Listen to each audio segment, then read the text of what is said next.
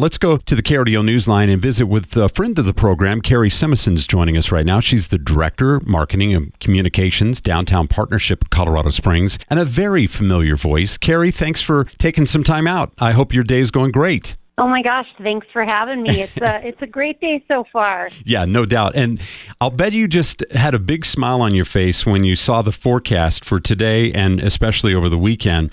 The ice rink is now up. Let's talk about it. What's going on, and when can people go down to skate in the park?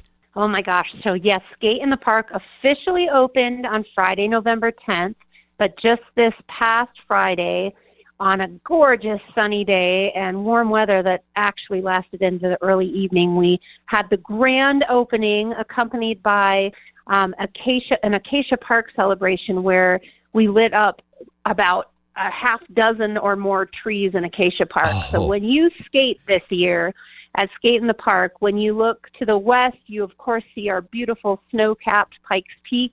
And when you look in almost any other direction around Acacia, everything is twinkling in red and blue and green and white.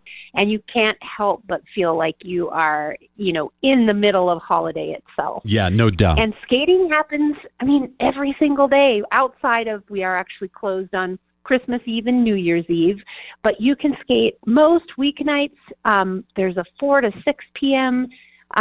Session, a 7 to 9 p.m. session. Once we get to weekends, the rink opens for a 10 a.m. session. And then, of course, some of the days when, kids have holiday break and parents might be able to take some extra time, there are those daytime 10 o'clock and 1 o'clock and 3 o'clock sessions too. So you can find all the full schedule at downtowncs.com/skate. And it shows when you can skate, special events that are coming up, theme days where we encourage you to get dressed up. And it's just really a good time for everyone of every age. No doubt. It has that big city feel, like you're skating in Central Park, in New York. It's just such a great thing when people go down there and enjoy themselves. Carrie, thanks for taking some time out and letting us know. Again, give us a website where people can get the prices and more information.